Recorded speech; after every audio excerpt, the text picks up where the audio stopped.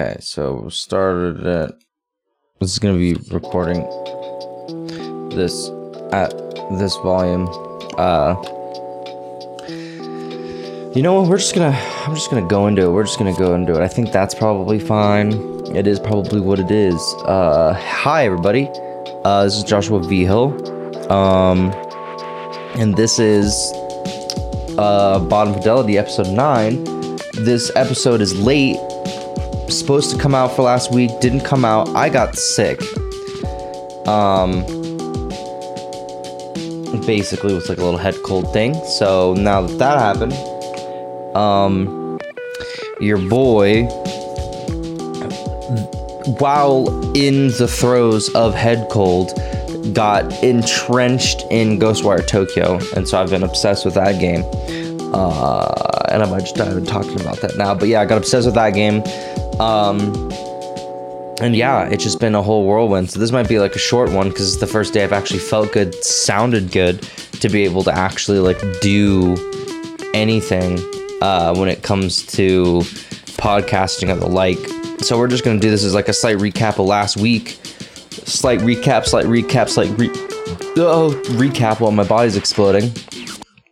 As you can see in my disheveled state, I have tried to get this together.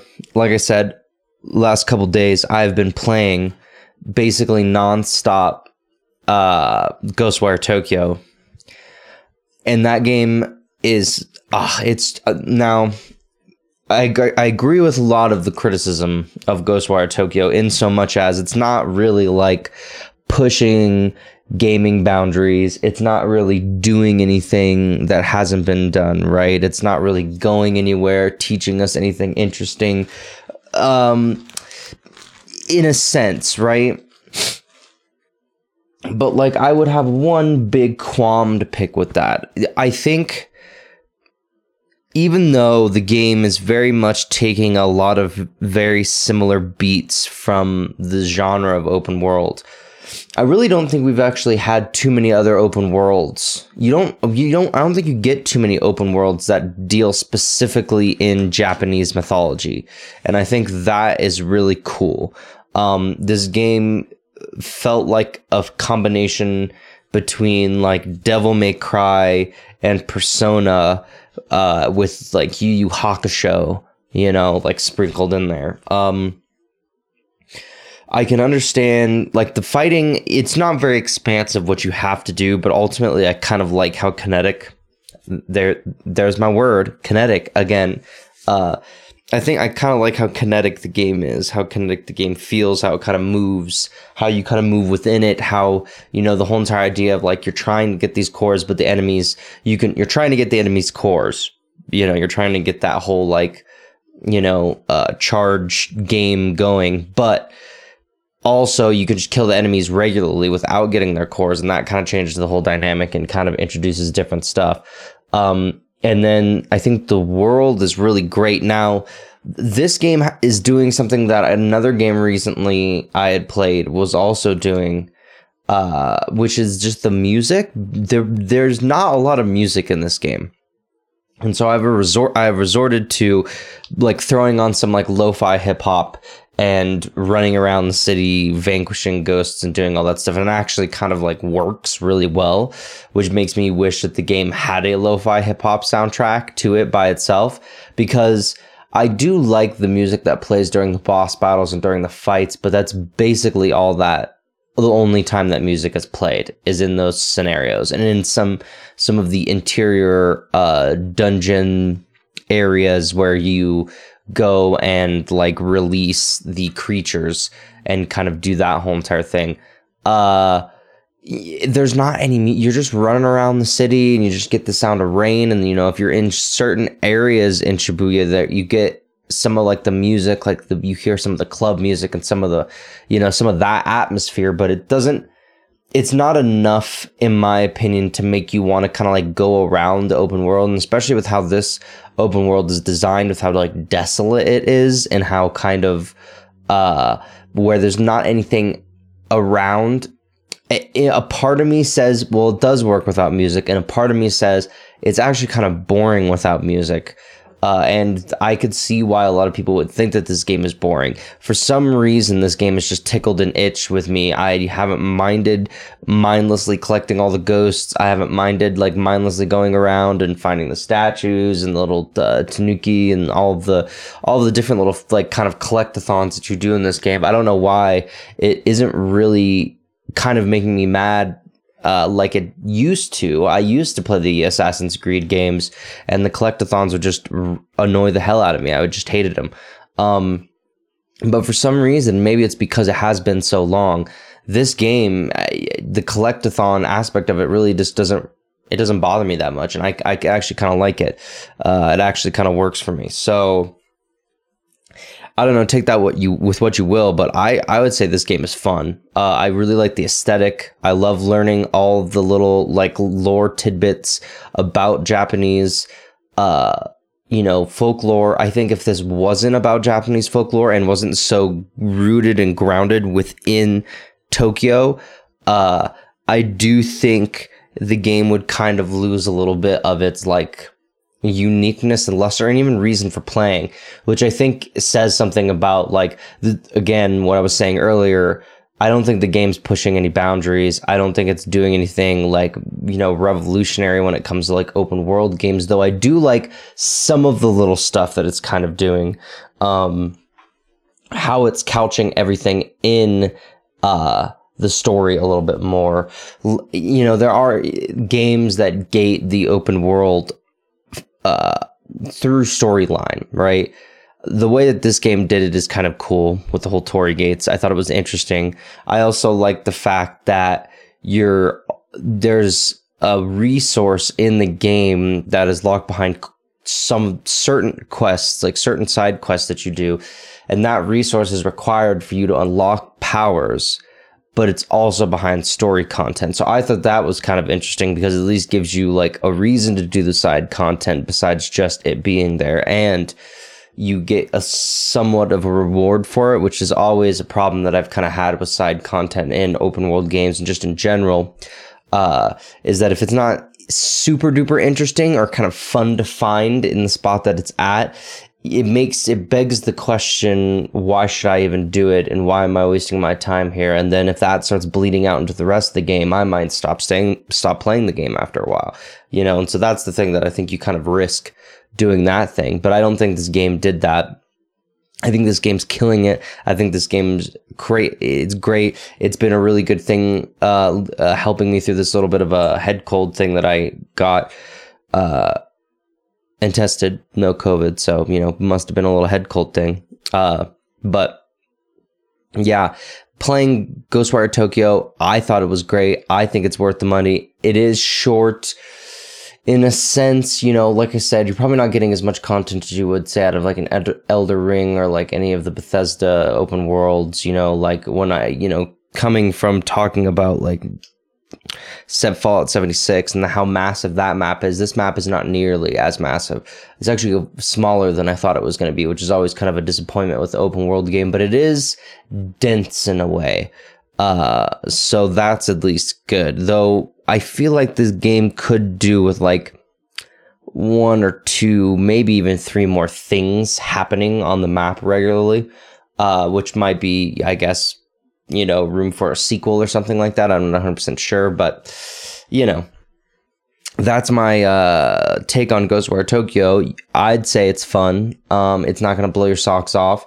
If you do like Japanese folklore, if you do like kind of Tokyo and depictions of it, and this being a seemingly pretty decent one, you feel very much like you're in Tokyo. I've never been, but it seems like all of the depictions. So, I would say play it, but, you're not missing too much if you don't. And I don't think it's a good showing for Tango.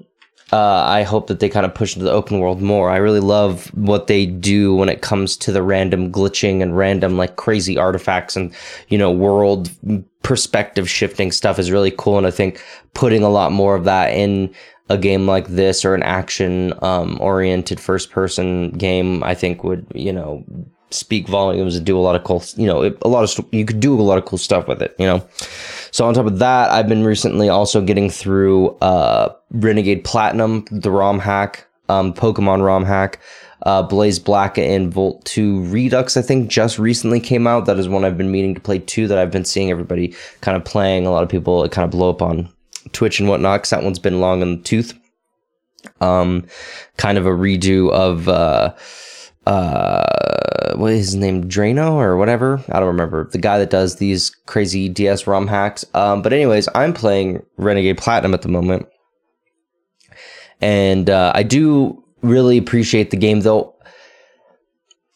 You know, I think you run into this, and you don't run into this much in Drano's ROM hacks, and really good ROM hacks, but you do run into it a lot of times in like fan-made stuff. Is the pacing at certain points kind of gets funky, even more funky than like a typical game in this genre would, where the pacing kind of confuses you. You don't necessarily know where to go.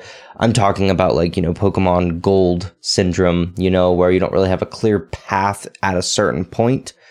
That happened recently with me with Renegade Platinum, and it kind of confused me as to what exactly I was supposed to get past this one person. But I understand they're putting that kind of gating there because it was in there in the original game, because you had to find Pal Park, and so there was reasons for this.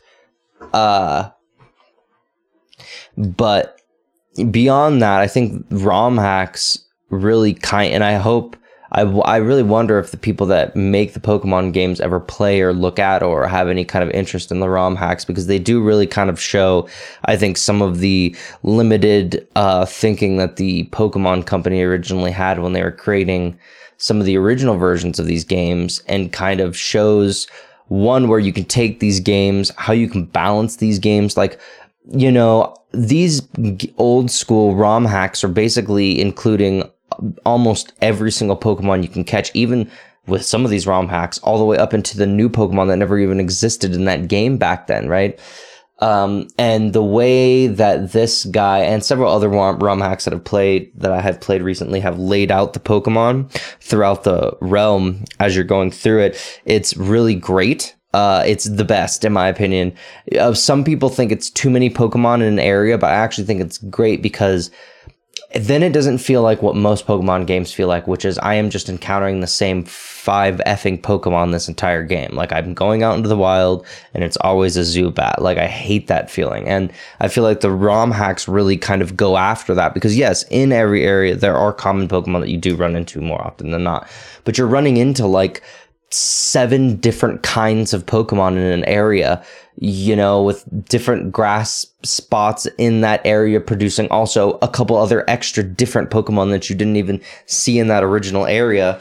I just think it helps a lot with kind of making the game feel more alive, more interesting. Like, there's more creatures around, like there's kind of more to get, making the world feel more lived in. Some of the quality of life stuff that gets put into some of these ROM hacks is just amazing, and kind of really shows you, in my opinion, where some of these games fall flat. You know, a lot of people like the grindy aspect of JRPGs, and I've kind of like fallen out of love of that in recent years, because it's just not fun really anymore to just sit there and spend an entire day like leveling up one character, and now we got to spend another day leveling up another character. You kind of want some kind of worthwhile progress happening at a little bit of a faster clip, and I think that's what these ROM hacks also expose about the Pokemon games in general.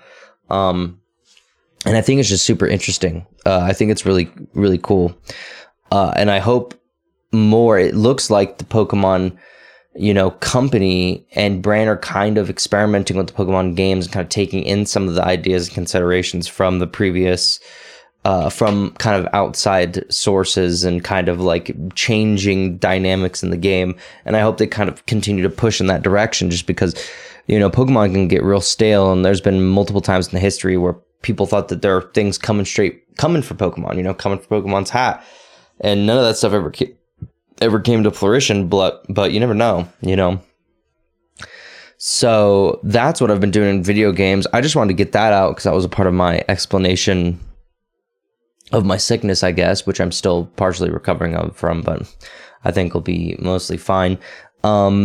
you know, of course, the big thing that everybody had been talking about this whole entire week and is basically old news now at this point is the Will Smith Chris Rock slap, which of course is crazy. Of course, I'm just going to breeze through this because you've probably heard every single opinion on the fucking Sun about this shit, but I don't really care about the show of violence. That's not really my problem with it. It just really kind of seemed dumb on his part. Like, for him, like, you want to be the guy known for slapping a dude because he made a, like, really forgettable joke about your wife and her condition. And it wasn't even, like, that offensive, like, barely offensive. Now, granted, I guess, you know, in the eye of the beholder, I can't decide what's offensive, Jada, right? But at the same time, like, I think on the grand scheme of things, we as a society and culture can kind of like point to certain things and be like, that's offensive, that's more offensive, right? And I feel like this is pretty fucking low on the fucking grand scheme of, like, you know, offensive jokes about alopecia, but also just offensive jokes in general about people's shit, like body and XYZ things that people make fun of in general. So, you know, to kind of cause that reaction, not talk to him, not like, I would have even taken like said the exact same shit that he said, you know, get my wife's name out of your mouth, but like stormed out instead of walked up on the stage. You know, they supposedly told him to leave, and I guess he wouldn't have left because he was winning, you know, best actor or whatever, but it just, okay, this is basically where I'm going to leave this for the most part, but I just don't understand why all of the guys that I like become psychopaths. Like, that's really where I'm at with this, and it's really kind of fucking me up. Like, it's like, first, it's Kanye and like years of like having to be like, yeah, I know fucking Kanye's crazy, but isn't the music great? And like, isn't the blah, blah, blah. And like, you get to a point where like, you can't defend the guy, and then the music starts slipping, and then you're like, whatever. And like, my problem with like Will Smith even more so is like, there's not really a lot of movies in the last decade to defend that much. I mean, there's a couple here and there that are pretty good, but a lot of weird movies, a lot of flops, a lot of like, just odd decisions in my opinion when it comes to like movies he decided to be in. And then King Richard, which I hadn't seen yet, but you know, Pursuit of Happiness vibes, cool. But again, it's nothing I haven't seen Will Smith do, I feel like, beyond like him doing a biopic, which I don't think he's done. Well, actually, no, Pursuit of Happiness was a biopic. What am I talking about? So yeah, so it's like, you know, it's nothing I haven't seen Will Smith do, but whatever, he probably killed it. But you know what I mean? Like, and so to kind of subject this whole situation, subject like the end of your career or wherever you consider his career to be at this point, to subject it to this kind of like ridiculous situation and scenario that's now going to be, you're now going to be the butt of a joke for the rest of your career. You know, I don't think it'll ruin his life or anything, but just, it's like an odd thing to do for your legacy and for your family. And then his whole speech afterwards about it was just so like, it's really kind of like, yeah, a person that you, it's really kind of seeing like an interesting light of somebody, you know? And I think Joe Rogan, who I don't listen to anymore and barely agree with now, I think said in his podcast that it was like, you know, he shat on the table. Like, it was like dad took a shit on the table, and that's what it felt like. It felt like being in the middle of like a fight between like mom and dad, aunt, uncle, whoever, just a really bad fight that you're not a part of, but you're there because you're part of the family. And now everybody's uncomfortable. And now the night has been turned upside down. And now everything that this was supposed to be about, it cannot be about, because it's going to be about this, right? And so that applies to things like the fact that he was the fifth black male to win the Best Male Actor award ever. You know, and that's a pretty monumental like thing, right, to achieve, that is now soured by this weird like show of force for like no reason, right? In a way that could have been handled completely differently, and really makes me think, because like another big good point that everybody brought out, if you then don't start going down conspiracy theory road and thinking that this is some kind of crazy ass conspiracy theory, right? That this whole thing is staged or whatever. If you don't start going down that road, really what you come back down to is this is just it was just a really odd, like, really odd decision to make. If this is something that Will Smith is willing to do in public, in front of millions of people on TV or whatever the fuck, then how is he behind closed doors? How is he, and you don't want to start making these conjectures on somebody and how they handle themselves. But I mean, like, come on, like, it's kind of crazy. Like, because like I've known people that have been the kind of people that used to sick their significant others on whoever they choose. And it was never good. It never had a good outcome, ever, pretty much. And this just screams as like a very high scale, high stakes, in everybody's face version of that. And it didn't really need to be in everybody's face.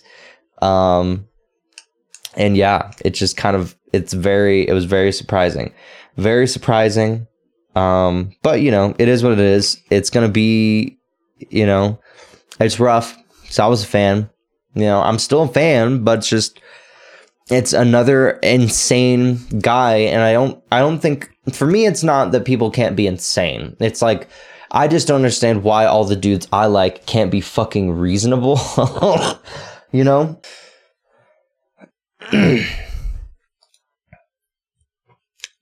But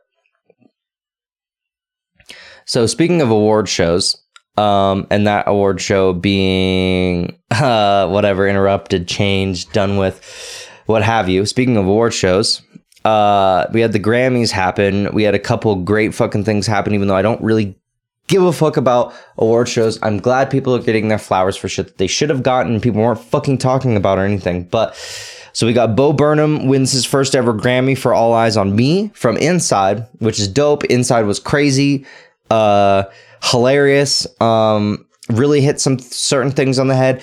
Got a little too preachy at points, but it's whatever. He was kind of going in that direction with this and kind of dealing with a lot of the COVID pandemic stuff. So I think it was deserved. Another crazy great Grammy one that I think was also deserved was fucking Tyler, the Creator, got a Grammy for, I think it was best album for fucking Call Me If You Get Lost, which was the best album of 2021. I don't give a fuck what you talk about, who you are, whatever. It was the best album of 2021. So many people slept on that album because it wasn't an Igor, it wasn't like him singing about love or whatever. And so many people slept on that album. That is a grade A fucking hip hop record. It is fucking, will go down in, or I hope it goes fucking down in the history, in the annals, fucking like hip hop greatness, because that album gave you sophistication, but then also mixtape. It seated you within the world of hip hop, but then took you to a yacht club, took you to, a Golf de la Fleur or whatever. Like, it took you right into his universe.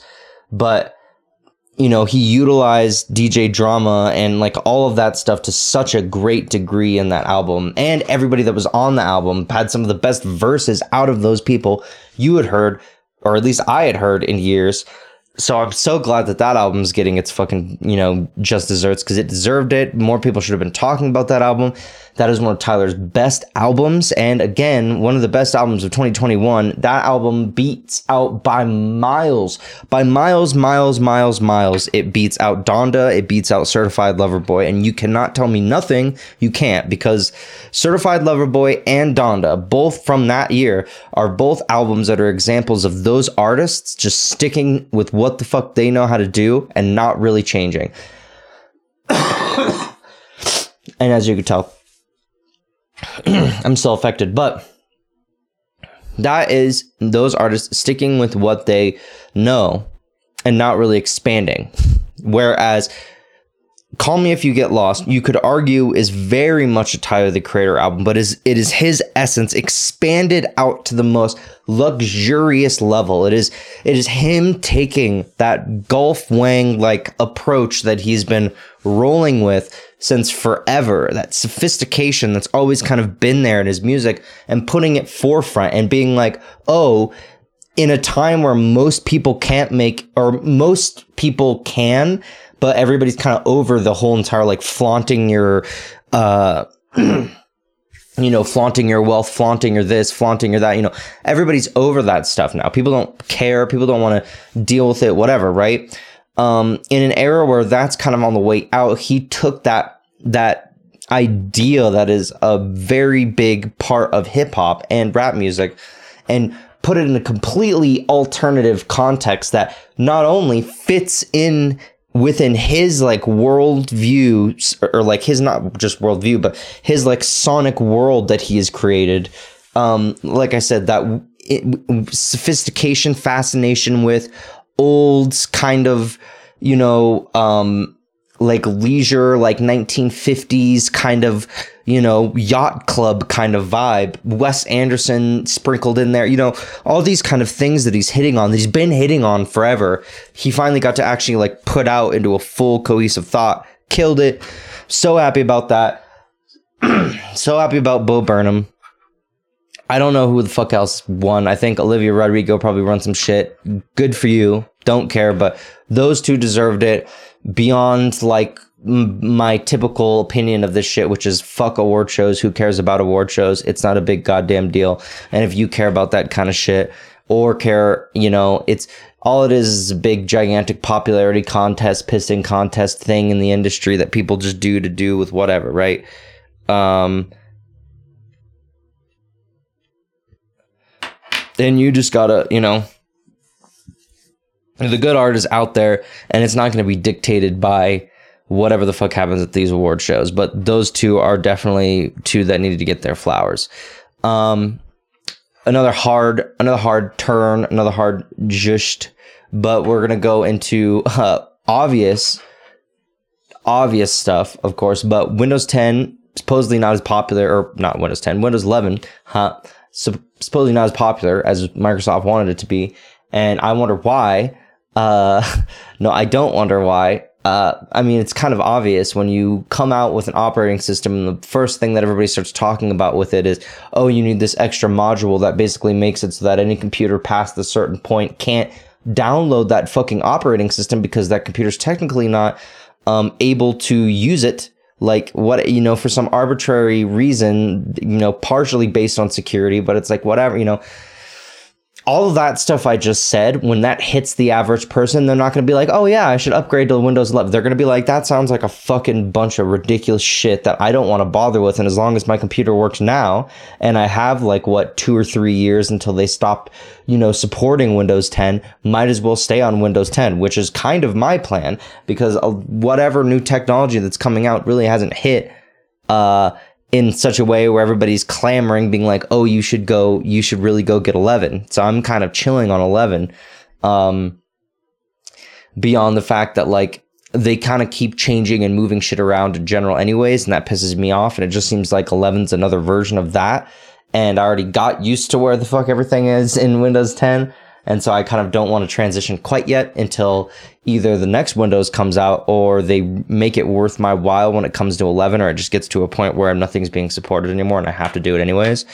But, surprise, surprise, Microsoft, if you don't make an interesting product, if you don't kind of push the envelope, if you don't do something different besides copy Apple's, like, try to make stuff rounded. Like, I remember, people were like, oh my God, rounded corners. And I was just like, that is like the last fucking thing I could give two shits about when it comes to like UI interface on Windows, How about like, let's decide if we're going to have desktop icons or we're going to have touchscreen tiles. How about let's figure out if we're going to live on a desktop or live in a touchscreen world, or figure out some kind of interface that can do both, which I thought Windows kind of had already figured out, but we keep fucking moving around all this shit and playing around with all those shenanigans, and it's just kind of, it's kind of mind-numbing after a while. You're kind of like, what the fuck are we doing here, But whatever, that's Windows 11. Maybe someday everybody will hop on. Maybe they'll have to hop on when the direct storage stuff comes through the pipeline, and, if that becomes a big, mainstay or not when it comes to, like, video games on the computer, But I can play a lot of the stuff that I want to play for the most part pretty decently, with my current setup. And that's nothing crazy. It's not like a, most spectacular setup. It's not the worst setup. It is what it is. Speaking of regrets, or expectations not necessarily getting there or whatever. Jack Dorsey talked about regretting his role in creating the centralized internet that we have and live with today. Though I would argue the internet is not necessarily, it is centralized, but I think it is centralized because people chose to go to the places that they went to. You know, I mean, as I think we've seen the different social media like entities pop up over the last like decade or so, and we've kind of seen things, you know, bounce in and out and come in and out of popularity, rise and fall, if you will. I think we've seen a lot of different aspects kind of change when it comes to how social media is, how people want to carry themselves on social media, and different things that it can facilitate that others can't. For instance, an OnlyFans cropping up when, you know, majority of the other social media networks don't want to have anything to do with pornography content, right?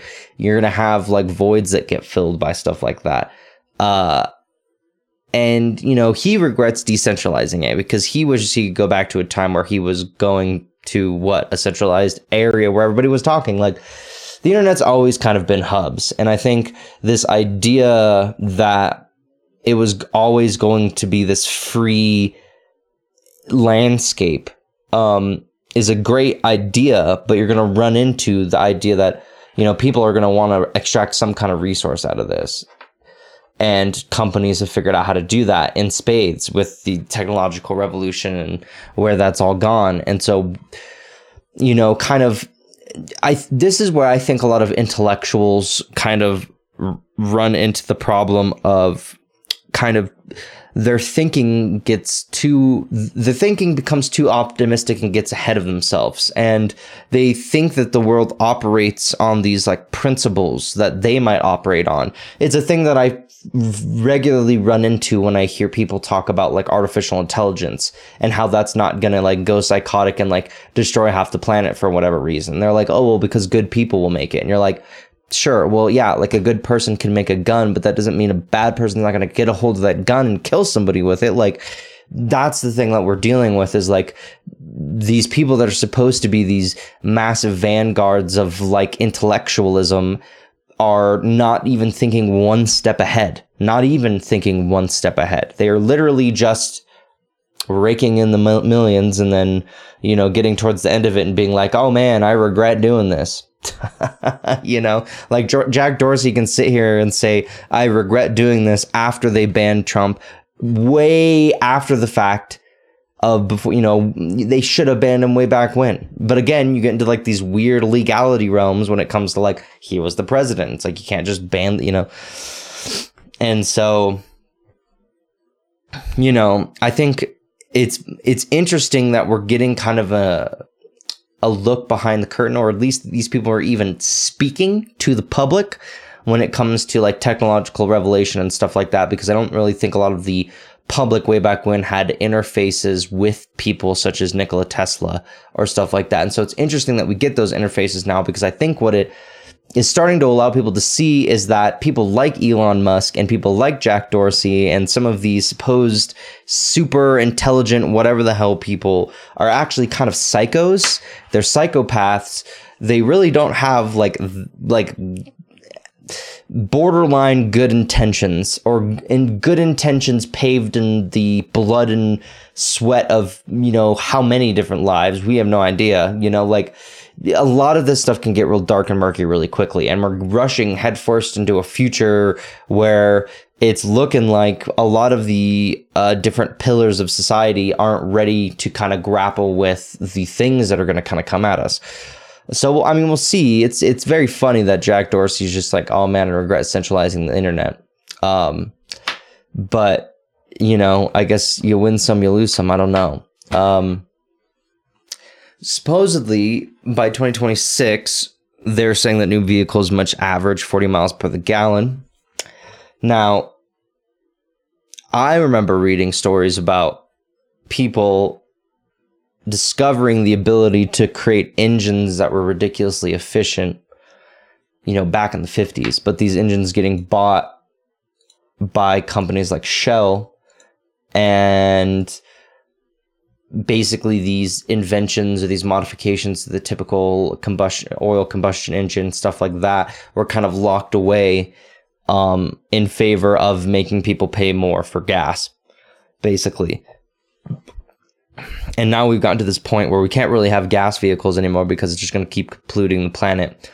But we're also going to have to worry about infrastructure, which we don't have in place for electric vehicles. And we're also going to have to worry about the fact that, like, our population is the one that's falling, and we have population points throughout the world that are the ones that are growing. And hopefully they and their people try to advance green technology in their area, because if they don't, then, you know, are facing down a rough barrel. But I think this average 40 miles to the gallon by 2026 is a interesting metric, because it shows you kind of where the industry and where our culture is. We're not thinking about, you know, get out alternatives. We're thinking about, well, we're going to stick with oil, but we're going to get you some better gas guzzlers. And it's just very interesting. You know, we're not rushing towards the green future that everybody thought we would. And I think we're running into certain technological barriers that will be solved very quickly here, but there's still barriers to entry. Though people forget, like, people talk about, like, oh man, how you have an electric car, the battery on it, that'll blow up just like your phone battery. Well, I mean, people said the same exact stuff about combustion engines. Like, how are you driving around on a bed of oil with wheels on it? You know, isn't the whole entire car gonna explode at any moment now, right? And, you know, people moved on away from those fears and eventually kind of went in a different direction. You know what I mean? And so it'll just be interesting to kind of see where that all goes with technology. I mean, you know, for the last decade or so, I've been hearing people say, oh man, just wait, in the next like decade or so, it's going to be all self-driving cars. Nobody's going to be driving their own shit. You won't have to worry about nothing. And I just have a feeling that people really don't kind of understand how early that tech is, and how, like, a lot of it is burgeoning and doing some interesting shit. But, like, I think we're very far off from this completely automated future that everybody keeps talking about. If not because the technology isn't there, but because the reason to even implement the technology isn't necessarily monetarily apparent to a whole bunch of different groups. And so they're just not going to do it until, you know, they have to, last moment, whatever. But yeah, you know, this is what it is. The last thing I have to talk about, and I guess will be this episode of Slept On, though this was an interesting Slept On. If any of you have ever heard of Reddit, Reddit has different subreddits, basically different internet forums you can post on that are themed around different things, you know, themed around subjects, anything from a sports team, country, video game, book, you know, media whatever you can possibly imagine, subject such as movies, such as music, whatever, any kind of thing that you can possibly imagine, subreddit for it, right? Well, there is a subreddit called Our Place, right? And this subreddit has just recently started a thing at the top of it's basically its head. Oh god, they invaded the whole entire duck. Just looking at it now. So basically, and I don't know how long they were going to go. I thought they were going to end it today. This is April 4th. I thought they were going to end it today, but it doesn't look like they're going to end it today. But basically what it is they have a spot above the forums. It's like a header kind of image. And at Our Place, and they did this back in 2017, it was the first time they did this, they decided to make it an interactive game where any person that had a Reddit account could go in to this interactive board that was, I think it's 1,000 by 1,000 pixels, I think, or I don't remember. What is it? 2,000 by 2,000 pixels? Oh, it's 2,000 by 2,000 pixels. Okay, so it's 2,000 by 2,000 pixels. And basically what it is any user on Reddit can go in there and click one pixel and change the color of that one pixel to 12 different colors. I think it's 12 different colors. every 5 minutes if they're a verified user, and every 20 minutes if they're a non-verified user or other kind of person. And so basically what this has led to as these massive communities kind of going in there and, you know, creating like their own flags and coordinating, putting up like all of this like crazy stuff. And I originally kind of started seeing people kind of mess around with this and do stuff with this, but I didn't really know what the fuck it was. Didn't know that it had happened before in 2017. Didn't know kind of like the cool kind of like nature of it with the internet and how it kind of is this very like, you know, social situation. You can see like even actively right now, I'm seeing like, you know, massive memes that people had put up in this area be kind of demolished by other people coming in and deciding they're gonna like kill this whole entire area. I was watching Pay Money Wubby's stream the other day, I think yesterday actually, and he, to show that France had all humans and not any bots on their side, they literally destroyed all of Pay Money Wubby's square and spelled out human in it, and it literally annihilated it. Now Pay Money Wubby Square is pristine and beautiful and perfect right now, and it looks like it's going to stay that way. The duck is getting invaded, and it looks like France is getting taken for a ride right now by somebody. I'm not exactly sure. I imagine it's probably, if I go on like Twitch here, probably Hassan or somebody is really getting in there with that shit. Yeah, it looks like it. Or, you know, and he's also talking about the cussy and stuff because he put the car doing the Hidalgo face and everything like that.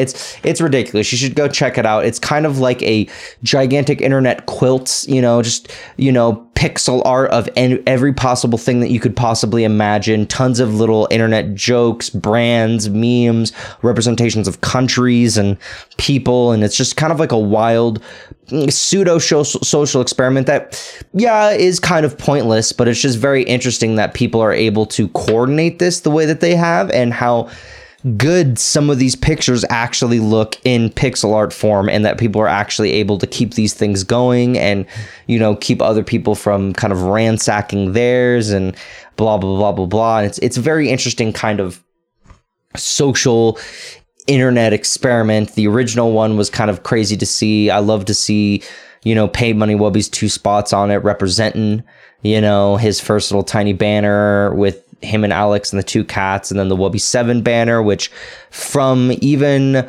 like zooming out from space, you can still kind of see the Wubby 7 banner peek out, you know, over a lot of other different things. So he picked a good size for it, and it's a good solid picture that I hope stays there till the end, because, you know, Wubby needs to represent, of course. But that will do it for this week's episode of Bottom Fidelity.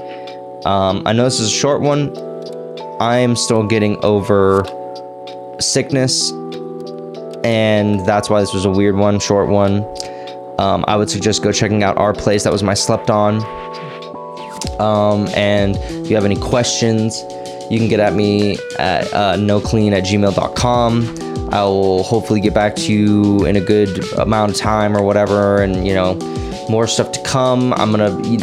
This is like my first couple weeks starting my new job and everything, so my schedule's kind of rocky on top of me getting sick, so it's been kind of crazy, but hopefully everything will kind of settle down, and then I'll be able to like kind of get a more consistent schedule, at least with this going. I'm still shooting for the weekend. I'm still shooting for like Saturday, Sunday. Hopefully we won't have too many more of these Monday shows, but who knows? You might get a show on Monday instead of during the weekend if you didn't get one that last week. I'm not, you know, exactly 100% sure what to tell you, but let me cough the death out of me. But anyways, I hope you guys have a good, guys and gals and everybody, I hope you have a good day. And this is the Bottom Fidelity Podcast. My name is Joshua Viejo. See you later.